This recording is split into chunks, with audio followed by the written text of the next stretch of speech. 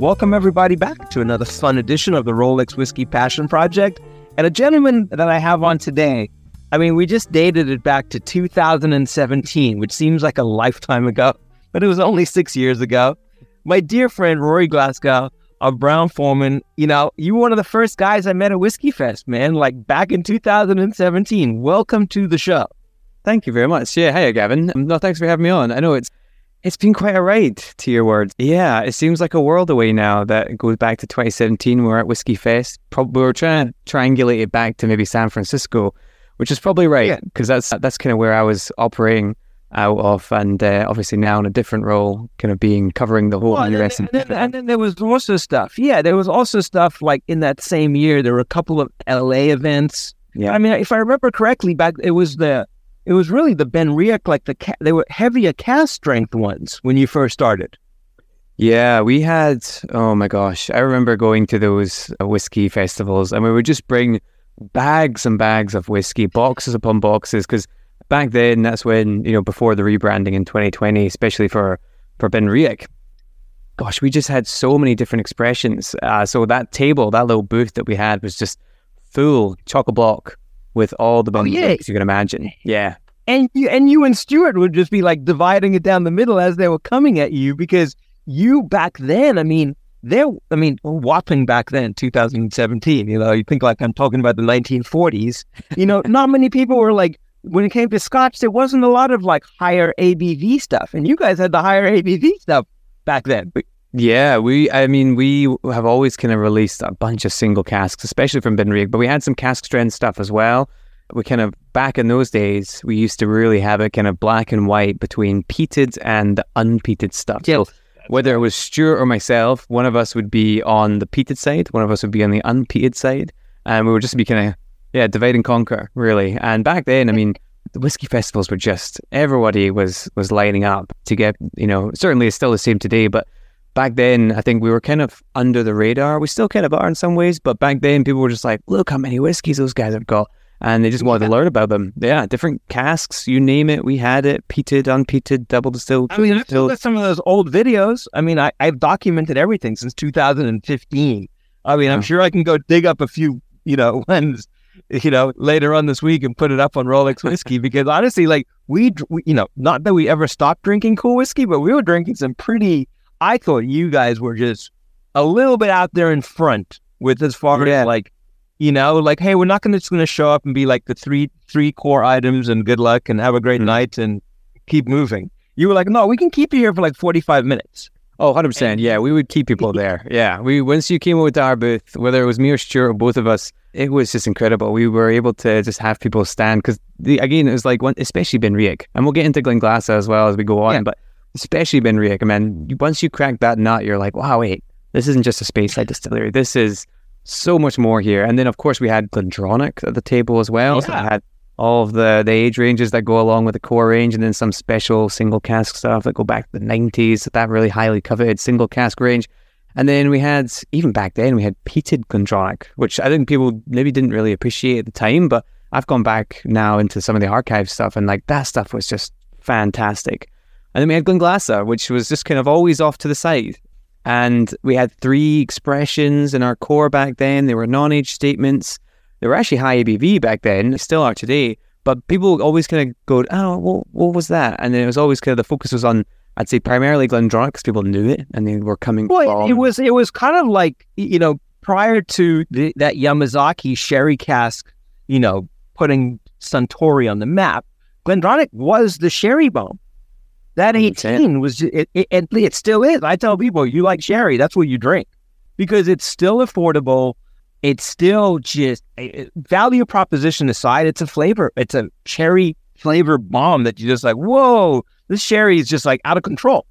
It's old school. I mean, you kind of hit the nail on the head. Like I think it's harder and harder to find those styles of whiskeys now, unless you're paying just an absorbent amount of a premium there on a whiskey that you could easily get from something that's, in my opinion, better. But that's not because I work for them, because I do genuinely love the Glendronach. And in many ways, that was my gateway into single malt, was back working in a pub in Edinburgh where... Well, that's why I want. Let's go there, because I like to start the journey. Tell me the whiskey, like, when was it, like, for you growing up across the pond, what, like, obviously in the land of whiskey, what were your first whiskey experiences? Was it just like all of us normally, like young, dumb, having fun? Hey, whiskey.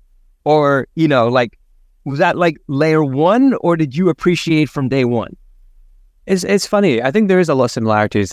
I always love hearing people's whiskey journeys because I think there is so much commonality there that you find. From me being in Scotland growing up to someone that's in the US, there is very much that perception that whiskey, Scotch whiskey, blended Scotch whiskey particularly, nobody was really drinking single malts when I was growing up. It was all about kind of, if it was blended. And back then blended, you probably saw them when you were in Scotland recently, the big upside down bottles where the labels are actually upside down because the bottles are upside down. It's like a litre bottle and it's got an optic. And usually it's an older chap drinking it and he's drinking it with a half pint of beer. And it's not the most exciting thing in the world. So for me, it was kind of like, well, there's more exciting things when you turn 18 to start trying rather than blended Scotch whiskey. And single malt just wasn't on anyone's radar, particularly back then. And when I was 19, so I went to university after graduating high school. Oh my gosh, that's an American term. I can't believe I said graduating high school. No one graduates high school in the UK. You just do high school. Well, look at me. Well, it's like, for me, I grew up in South Africa. You matriculate, and that's it. Oh, that's matriculate, and like, yeah, and you're done. But like, it was all blended back then. There was no single malts. I mean, the Johnny Walkers, the J&Bs, the Shivers, the Bell. Yeah, that's what you saw. That's what you saw. A famous grouse. That was the house drink for most bars. That was their home whiskey, and that's all they had really. Yeah, for me, I mean, so when I was at uni, I was basically looking at getting a wee part-time job, and I remember handing my CVs out, my resumes, just going down the high street. Ended up getting all the way down into an area called Morningside, which is kind of on the outskirts. It's still in the city centre, but I wouldn't say it's the city centre in Edinburgh. It's a lovely little kind of more affluent little neighbourhood there, lovely old churches, little kind of residential area, but it has a lovely main street. And on that main street was a pub called the Cannyman's, and that was a pub I worked at. Would go on to work for about 6.5 years or so, starting as a bartender.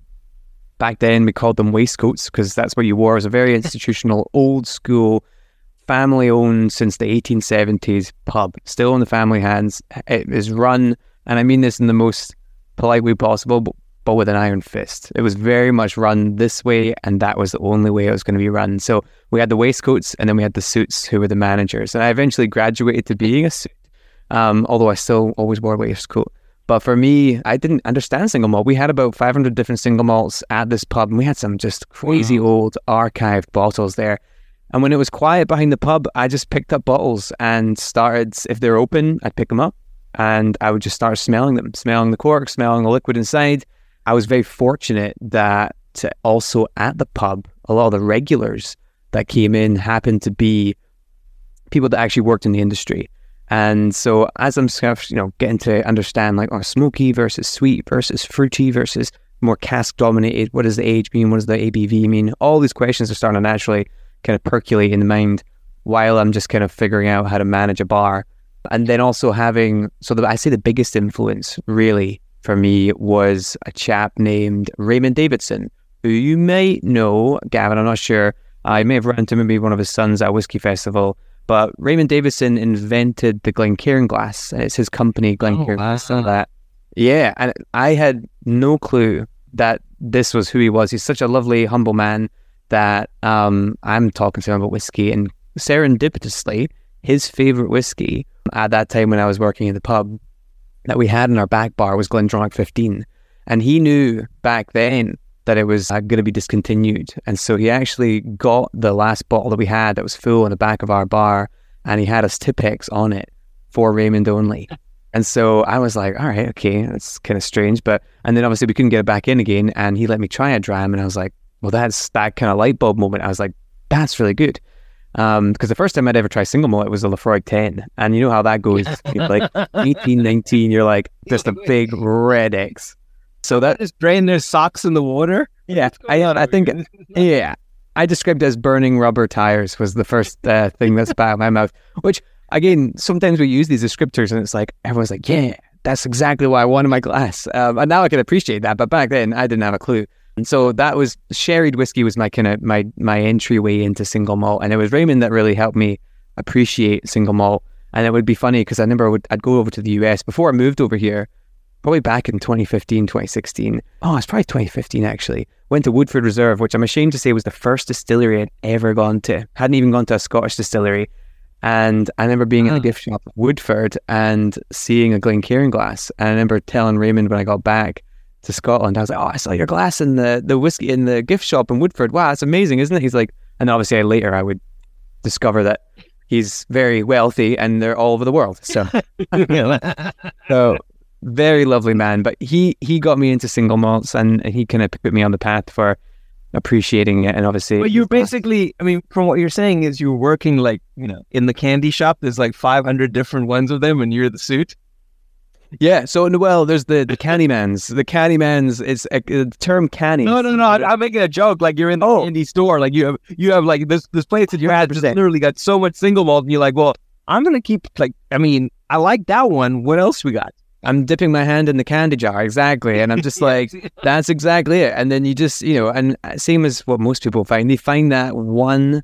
And this is always the advice I give people, and they're like, I don't like whiskey. I'll never like whiskey. I've tried it. I'm like, you've just got to keep trying it, because you will find that one. And once you have that light bulb moment, it's just, you start to go along that vein, and soon you start to find the whiskeys that are similar to the first one you tried that had that light bulb moment. Then you start to open up that whole spectrum of possibilities, and it's so exciting. I love seeing people have that journey. That's why I got into this role, because being a bartender and then a bar manager, so we'd have so many tourists coming into Edinburgh for the arts festivals, the fringe festivals that would happen every year, or even just people that were Scottish. Because that's the thing, even in Scotland, my friends that I've grown up with that are still back in Scotland, a lot of them don't like whiskey, or have never really tried it, or it's just something they know about. That was my thing at Glen Eagles, because I'm like, hey, how come no one? They're like, people don't really drink whiskey here. Exactly. They get beer, they get wine, they do champagne. All the aperitifs were like champagne driven. I'm like, wait, what?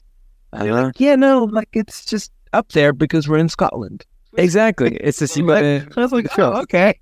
Yeah. It's wild. So for me, I was lucky. Right place, right time. Single malts were taken off, and I just happened to have their kind of right, I guess, guidance from people as well. We had Charles McLean come in as well, and his tweed suit and his monocle, and he's such a character, and you can just listen to him all day talk. And that was really, I guess, him and some other authors, and we had some distillers come in as well that were, I was very lucky just to kind of be there at that time when single malt started taking off. And then coming over to America in 2017, I was in for a treat, because I didn't even know anything about bourbon. We had, I think, an old bottle. But did you come over here to that was your first foray, like working for a brand? Yeah. Wow. It was. So I graduated. I did my master's in marketing back in Scotland, graduated, and then came over. Yeah, that was, I knew I wanted to go into single malts really from a marketing, although marketing is kind of seen as a dirty word. I think when you know both sides, like marketing, brand awareness, but also do it right, which is that you are paying homage to the production and the history, while also being able to promote it in a sensible and really kind of thoughtful way, because you can see how marketing can be done so well, and you can see how it does, maybe the opposite effect if you're in the know. Oh yeah. That's really what we can talk about that, but I don't like to say anything. No. What's the actual bottle when the box is so pretty? Like, exactly. The bottle now. Exactly. Well, do you know what? Talking about prey balls, but with excellent whiskey inside. Are we dram? Yeah. Let's talk. Tell me what's going on. Like, okay, do me a favor. Give everybody just a brief history on the three brands. Even though I know, with Benriach, Tronic, Glasgow, just give a little history of how it falls into the house, and a tip. Absolutely, a wee tidbit. So back in 2016, Brown-Forman acquired 3 distilleries. Now, Brown-Forman is an American corporation that owns Jack Daniel's, Woodford Reserve, Old Forester, so very much among other things, but mostly an American whiskey company. And the 3 single malt distilleries, one being kind of more prominent than the other, Glendronach single malt distillery in the northeast of Scotland and Aberdeenshire.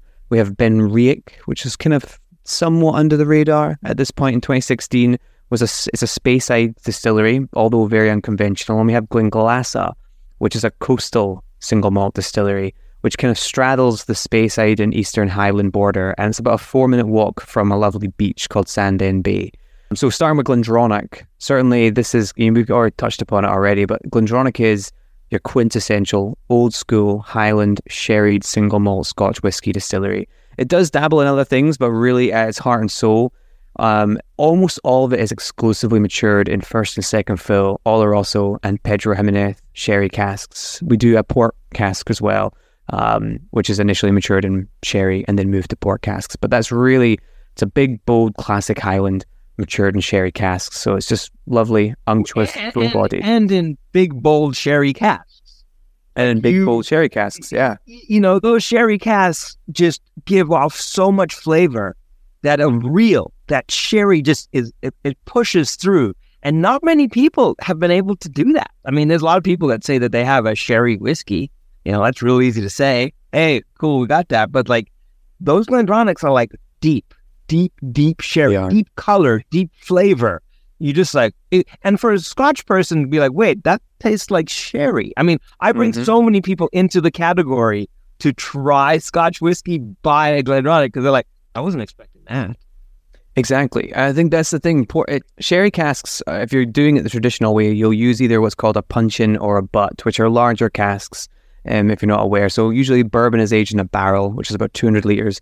A sherry puncheon or butt, traditionally, is going to be about 500 to 550 litres. They are massive. So when distilleries are using sherry casks, the larger the cask, what you're going to do in that essentially is retain a lot more of the spirit profile. But Glendronach has this uncanny ability to not only retain the balance from the distillery profile, which is very much this kind of orange, blackberry, cherry, sandalwood, tobacco note coming from the spirit, but it also balances it out with that incredibly rich note of the sherry casks, which work in tandem with the distillery profile. So from the casks, you're going to get baking spice, dark chocolate, some Arabica coffee mixed in with fudge and walnuts and all these lovely things. So they're working in synergy with the distillery profile, with the orange, the blackberry, the cherry, the tobacco, the sandalwood. So it's almost by design. When you look at Glendronach's history going back to 1826 when it was established, our first receipt of exclusively ordering sherry casks go back to 1848, I think it was, in the 1840s. So we have a receipt that says, which we're not really sure exactly what the verbiage means on it, but it means they were ordering sherry casks, fine sherry casks, port casks, and fine port casks. So that's the receipt we had. So at least we know that Glendronach just hasn't changed. It really, at the heart and soul of its spirit profile, is by design supposed to work with sherry because that's what they were doing since the 1840s, at least. So if you like that style of whiskey, it's harder and harder to find that. It really does it's a true testament to that style of whiskey. Let's move on to Benriach. I'll give you the clear synopsis. That's what I do. So Benriach is going to be our Speyside. And when you think of Speyside, I think most people, that's for many people, I think the gateway into their single malt journey. Either sherried Highland or sherried Speyside or just kind of your classic Speyside. So Glenlivet, Glenfiddich, that kind of gateway stuff there. But classically, we think of Speyside as being very frugal on the peat, so not a lot of smoke, if any. Maybe just a whisper.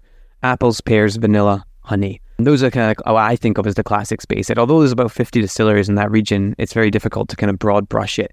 Benriach, on one side of the coin, does that style of whiskey. Apples, pears, vanilla, honey, very well. You see that in like our original 10. But even on that original 10, if you've ever tried it or seen it, on the front of the bottle, it'll tell you just maybe a little kind of hint or a little teaser as what Benriach also does. So there's a smoke level on that label and it says trace. So it gives us, we're actually putting a trace amount of peated whiskey stocks into that kind of marriage of casks that we're using, bourbon, sherry, virgin. And out of those 100 casks, let's say, a small handful of them are peated. So Benriach also does heavily peated Speyside single malt Scotch whiskey. So we actually have the ability to make both styles. And then not only that, we're actually marrying those styles together in some of our core ranges. So it's not going to be, if it is like a smoky 10 or a smoky 12, which by the name you would suggest is smoky, but actually out of those casks, we're entwining and interweaving in there some peated and some unpeated whiskey. So when it is more dominantly smoky, you're not just getting that very linear smoke note hit over and over again. It's actually woven in amongst Marsala casks, rum casks, bourbon, virgin oak casks. So you're getting a lot more of this kind of balanced smoke. And because it's a Speyside distillery, the smoke is also different. So you're using Highland peat, which gives you a softer, more wood-based barbecue, almost sweet smoke, as opposed to the more medicinal Islay smoke that you find from many of those big coastal Islay distilleries. So it's a very different style of smoke, and of course, because it's Speyside and because it's Benriach, you get much more of this fruit driving through every whiskey, every expression that we release. It's hard to almost kind of, if Glendronach is just sherry and Highland, there's so much more than that, but just to kind of give it 2 or 3 words, Benriach's actually quite difficult to kind of put it in a nutshell, because it does so many different things. And on top of doing double distilled spirit, we also do triple distilled spirit in the summer months. So you go into our warehouses in Benriach and Speyside, and you will see every whiskey imaginable: double distilled, triple distilled, heavily peated, unpeated. And then I think we've got about 25 different styles of casks. So that ranges from red wine to Pedro Jimenez to Oloroso, Marsala, Madeira, rum casks. It's incredible. And in those casks can be unpeated or peated or triple distilled. And how long's Benriach been around for? When did Benriach get started? 1898. So really at the worst possible time you could say about a distillery in Scotland.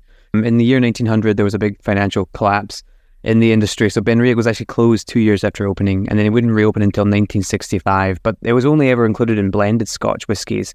So it was still producing single malt, but that single malt was going into blends. So it almost got dubbed as the whisper and the blend for that reason until 1994, when they released their first single malt to the consumer market. And that was a 10-year-old, hence why we have our original 10 these days, because it pays homage to that original 10 back in the 90s. It's been around. It's just, I think people are now starting to kind of... So wild. Surface. It is wild. Well, I mean, obviously, and we'll use that term, loosely, however you want to say it, like marketing, but it's definitely more on the map, more and more and more and more and more. And that's all the hard work that you and the team are doing to get it out there, because it's definitely becoming a contender. I mean, you're seeing it out there, which means distributors are picking it up, which means it sells. Exactly. And that's the thing as well. I mean, it's people that love whiskey, and there's always that kind of little kind of niggle in the back of their mind. It's like, oh no, is there a big company coming in, and are they going to kind of tear apart the things we love about this distillery and kind of more tangentially a brand? But I think with Brown-Forman, we've been lucky as 3 distilleries that we were taken as far as we could under the previous leadership of Billy Walker. And now with the kind of distribution arm globally with Brown-Forman, which of course, distributes Jack Daniels and Woodford Reserve and Old Forester. For us, it's just like we're just plugging in and playing. And that's just what we've been needing to do for years now. So we're starting to see the fruits of that labor working with Brown-Forman. And the whiskey will always change naturally because it's an organic product.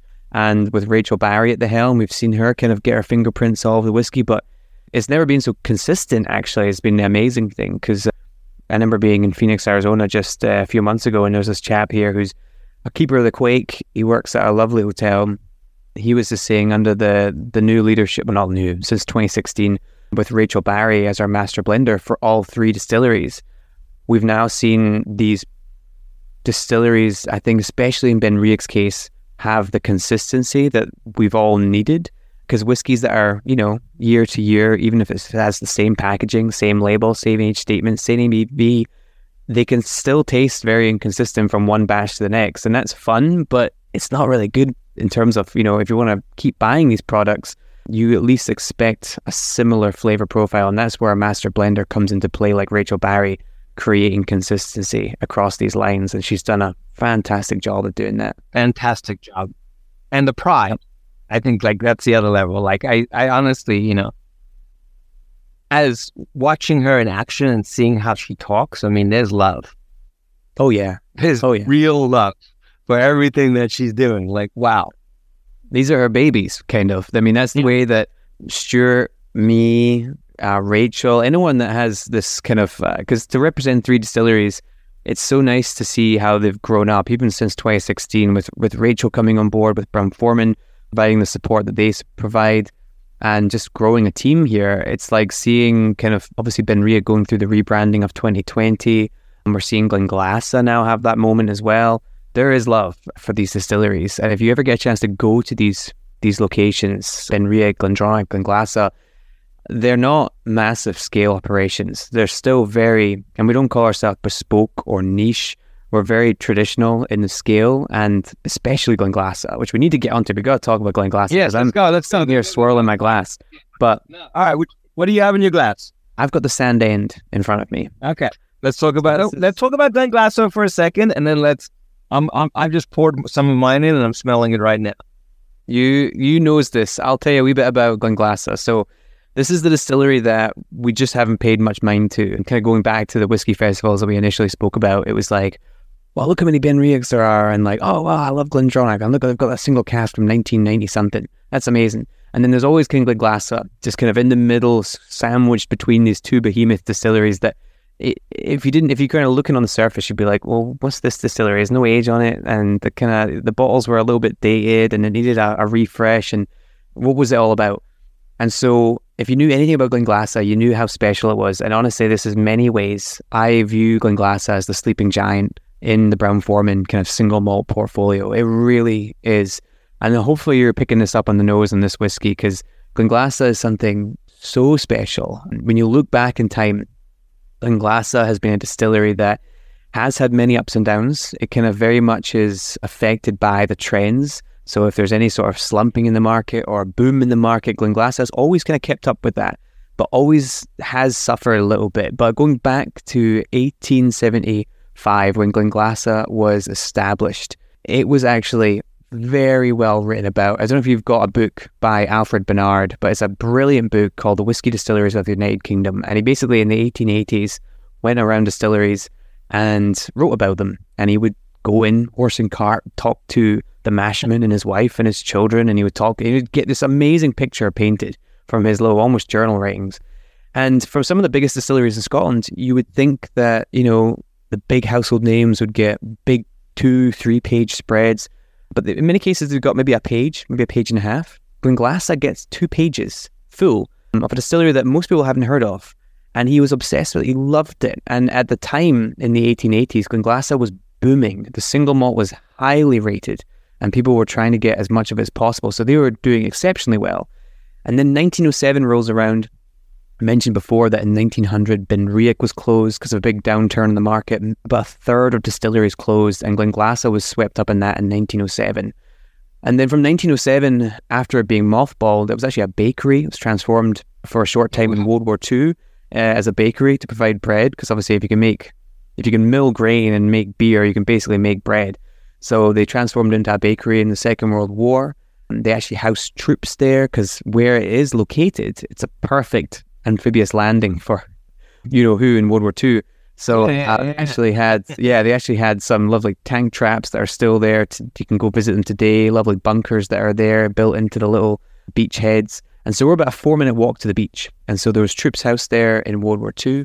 And then going into the 1960s, we refurbished in the 1958, 59, and then we reopened in 1960. And Glenglassaugh has not changed since that refurb in 1958. All of the equipment that is in there goes back to old Porteous-made machinery, which if you know anything about Scotland and if you've been to distilleries, it's kind of like the punchline of the joke.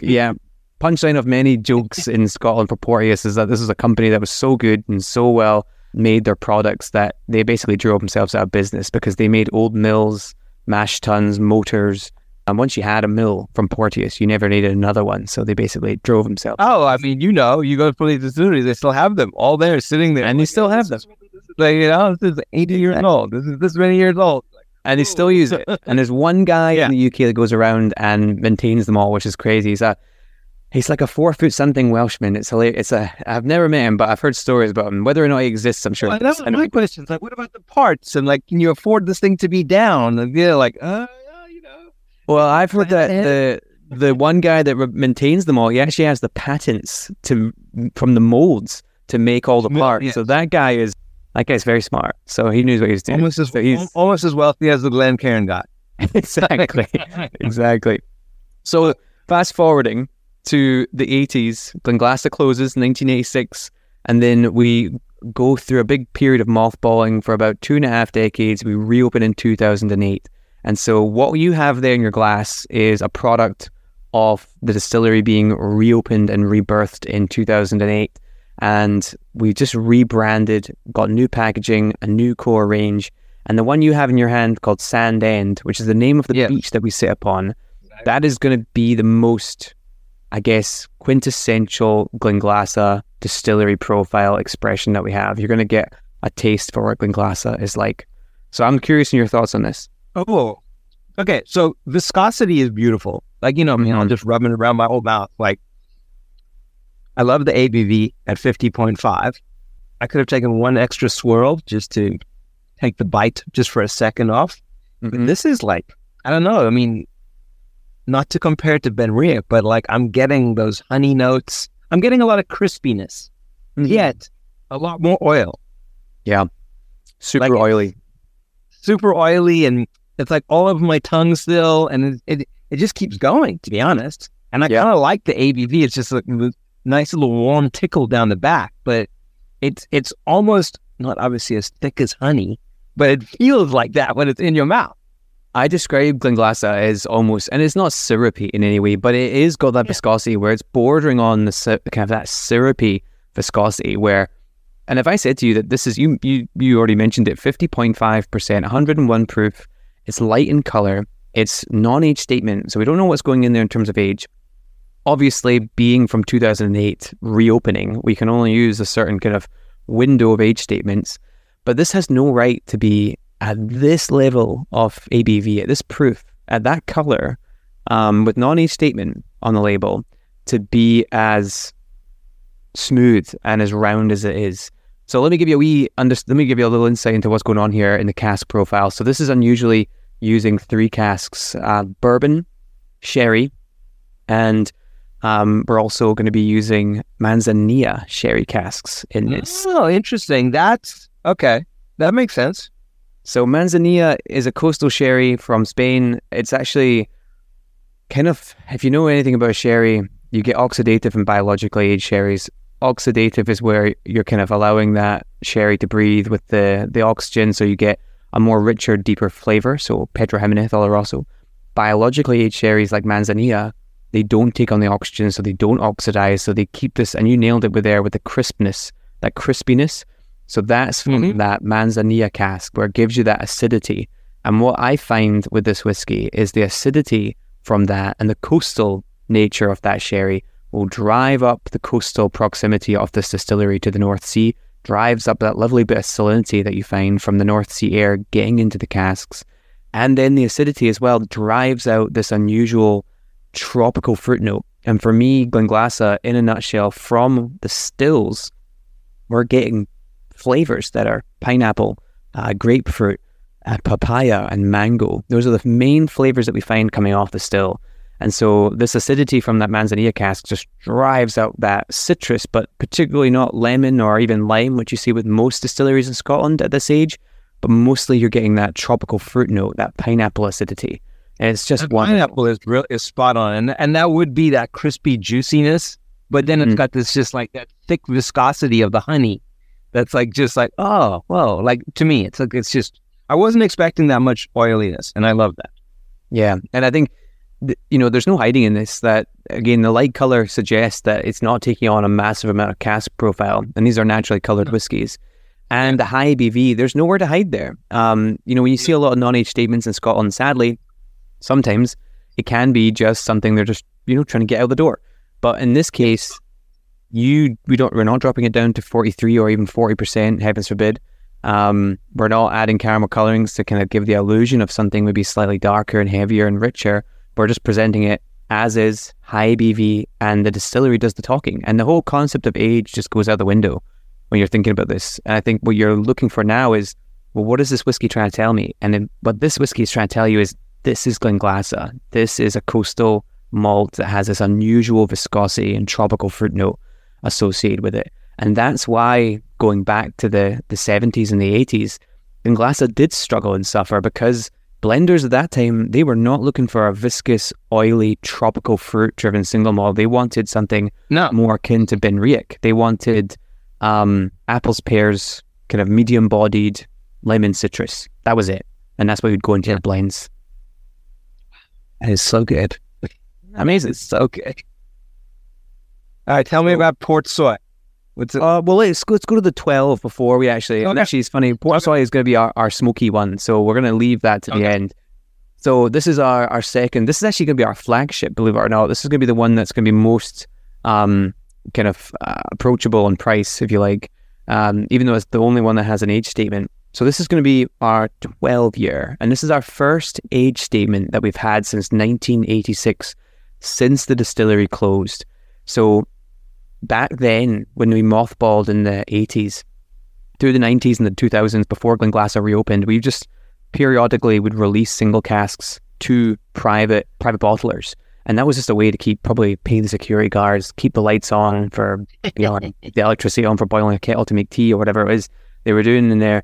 But it was really just, Glenglassaugh was not looking good through those time periods. So when it got brought back to life in 2008, we've been building towards this point. So if you do look on our website and social media, you'll see these lovely new packaging, the new bottles, and this is really to celebrate Glenglassaugh as a whole, but also really more importantly, the 12-year age statement, which we've been waiting on and quietly building this stock up for so long now. So that's why we've kind of been under the radar, because we've been building this up to this moment. So we know for a fact that, many distillers will say 12 years and they will include 13, 14, 15-year-old whiskies just to give us the consistency. But for Glenglassaugh, we don't have anything older other than if we go back into the 80s or the 70s or the 60s. So this is all going to be a product of 12-year-old whiskey, almost exclusively. So this guy is aged in bourbon, sherry, and red wine casks being brought together in a marriage. And it really is more sherry forward, certainly more so than the Sandway that we tried. Yes, definitely, yep. But it's incredibly balanced. Like, it doesn't, I don't obviously get that crisp. It's very smooth. Mm-hmm. Like this one with a piece of chocolate. Oh yeah, would probably just be like heaven. Just melt the chocolate in your mouth, take a sip, and just let all the magic happen. It's very sophisticated for a 12-year-old. For a 12-year, yeah, and that's the thing we overlooked. We overlooked 12 years sometimes, but I'm always looking for that next armchair whiskey, and I feel like I want it to be this one so badly, but I keep drinking it too fast because I'm just like, it's so moorish, it's so easy to just pick apart. It's lovely. It really is a lovely sherry forward whiskey. You're still getting that little bit of, again, I'm looking at the back, left, right sides of my tongue there, just picking up that little bit of salinity. And that's a combination in this case, I think, of obviously that coastal proximity. All the maturation is taking place on site, but also those red wine casks. Just Rachel's probably using about a teardrop of red wine cask stocks in here, but it just... Not a teaspoon. Maybe a wee teaspoon. I always like, and just a teaspoon in there. I know. It's I love it. I love what the red wine does here. It gives you that little bit of tannic structure that drives up that little bit of savoriness. And it's not. I would never say. That's why, with cheese or chocolate. I mean, just the armchair sipper. Like, this is it. It's lovely stuff. It really is. And we're going to try the last one soon enough, but out of the 3 that we've released, I think I was like, oh, yeah, the 12, ticking all the boxes, candied pistachio, figs and dates and chocolate, lovely. And then I try Sandend and I'm like, oh, this is something totally different. And it's just offering a very different perspective on what the distillery is. You're kind of stripping away more of these layers of, you're not really relying on the cask anymore. You're looking at the distillery profile and you're like, wow, banana. You're looking at mango, papaya, pineapple. It's a totally different whiskey, but it's from the same distillery. And then lastly, we've got Port Soy, which is our peated one, which again, I fell in love with this one as well for totally different reasons. So, but it's not like heavily peated. No, it is. It's funny on the barley. It actually is. It probably is. I'm just sniffing right now. So no, but you're right. You're right, because it is heavily peated, but almost like with Benriach, the ppm. I'm kind of glad we don't really talk about ppm anymore. Parts per million or phenolic parts per million. It's a conversation. I think the more you look into it, you realize that it's not. It's kind of more difficult to just say that's a number. And that's why it's so smoky, because obviously once you start fermenting and distilling and maturing, you lose so much of these, so much of the phenolic value. But this is heavily peated. On the barley, we're looking at about 35 to 40 parts per million. But because it's that Highland peat, a very different source of peat, you're getting a totally different flavor profile. It's that sweet, gentle smoke. And what's even more interesting, if you go into the history of Glenglassaugh, going back to the 1880s, We actually know for a fact that the Glenglassaugh back then was peated because they were importing peat from the local highland peat bogs around the distillery, and it was coming in by horse and cart. And so back then, like many distilleries were, they were using peat. And Glenglassaugh, it works with the style of spirit because that's what they used to do back in the days. And so what you get is this luscious, oily, viscous, touch of tropical fruit coming in. You almost get like that mango note now turning into charred mango, barbecue mango, coming in with that soft, sweet peat. And it just goes so well together. And it just makes this maritime whiskey come to life. Well, I think that's the maritime, because like I think the peat just creeps up the middle of my tongue, and it just hangs out. Yeah, it's not like building something. Like the side of my it's not building. The side of my cheeks are like almost like singing, because it's like, wow, like I didn't even know the sip of that, like that. But on the nose, I would never have actually picked up that this was gonna. I wouldn't say have as much of a peat kick, because I think it's very well rounded, but it's again beautifully balanced. It is. It's balanced, and this is non-age statement. So again, 49.1. 49.1. Yeah. Yeah. We're not playing around here. I mean, there's no hiding here. Knowing what we know about how much we have to work with stock-wise and age statement-wise, we're probably going to be, and that's the thing as well. If you were a fan of Glenglassaugh before we rebranded this year, you would know that we had non-age statements that were constantly, every time we vatted and bottled, they were starting very young, and then they progressively, every time we bottled, they get older and older. And I've even got some single casks that are like 7 or 8 or 9 years old, coming at cask strength, and they taste beautifully. I just tried a rum cask the other day that was from Glenglassaugh that was, I think 9 or 8, I think it was 9 years old, and coming in at almost, I think it was 59 or 60% ABV, drank far beyond its years. I think that is Glenglassaugh. It can almost create this illusion that you're drinking something that's much older than it is, because it has that oiliness. That just creates I fell in love after obviously the Distillers 101 to what Glenglashaugh's capabilities are. I ordered an auction one of the 30-year-olds in your pre-new packaging, very pomp and ceremony bottle, very different. I would imagine, very very royal. It's very. It almost looks like a cognac bottle, doesn't it? Yeah, it's a very it's a showstopper. Doesn't fit the mold of what you would normally see. And I'm super intrigued just to keep delving into what comes out of there, because I think it's your sleeping giant. It is. It really is. And that's the fun thing, is that you went to Distillers 101, so you saw what we won't see for a very long time at Glenglassaugh, because of that gap in production from 1986 to 2008.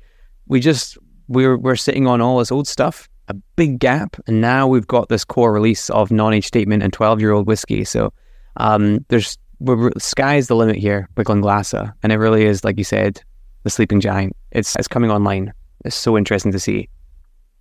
Well, you and me have crushed the time on here, and I have just one more question, and every guest has a little bit of trouble answering it, because we've all led very fortunate lives.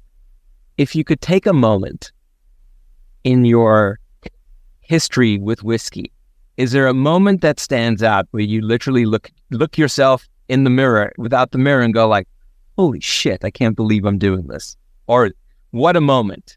Is there any like pinnacle moment where you like mine had been a million great experiences, and then Distillers 101, I'm like, oh, this is it. This is like the pinnacle now. I don't think I could break this one.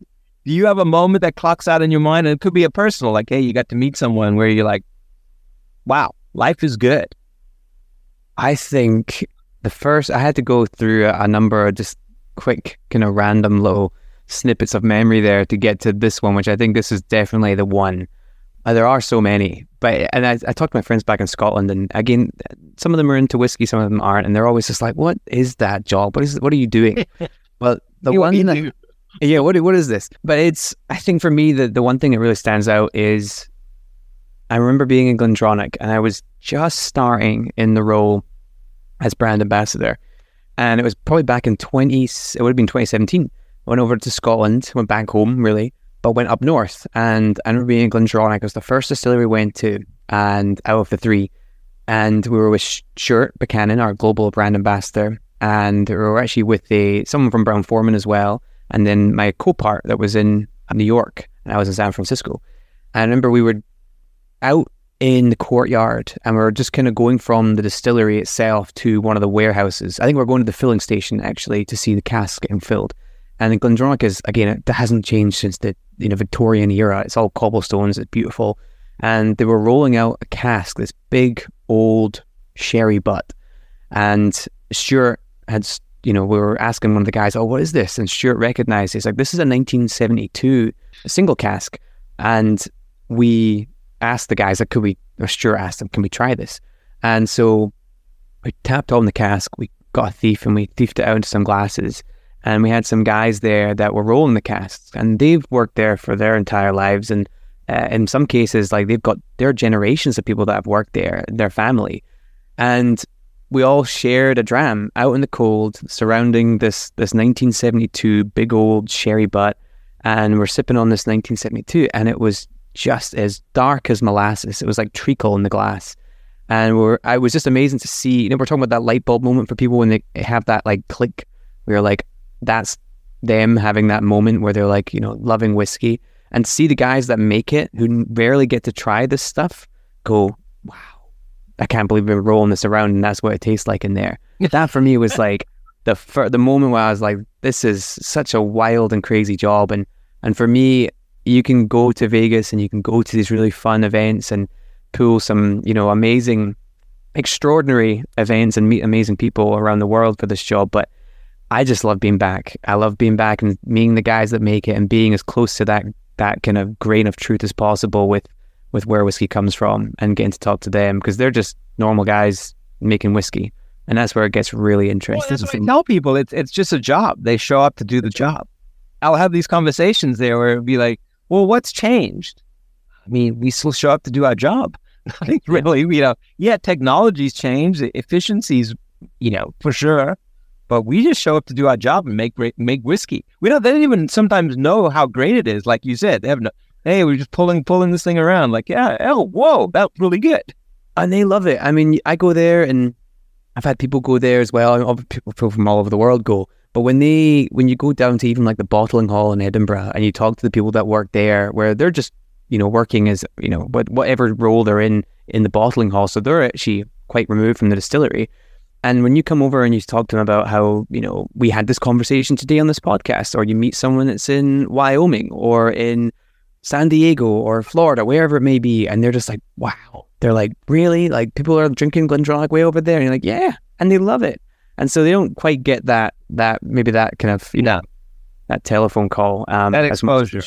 That exposure. But they so appreciate it. Well, I can't thank you enough, my man, for taking the time today. That was so awesome. I love everything you're doing.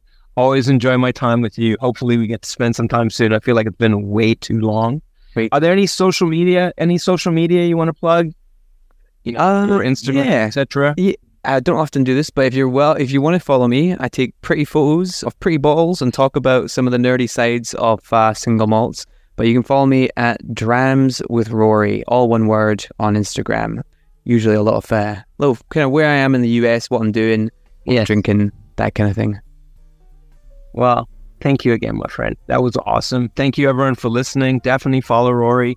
Pick up, a bottle of each of the three expressions. They're great. They make great whiskey. They just do. Absolutely. These are great, established, historical whiskey houses. Thank you, everyone, for listening. We'll see you on the next show. And thank you again for supporting this little passion project I'm busy building over here.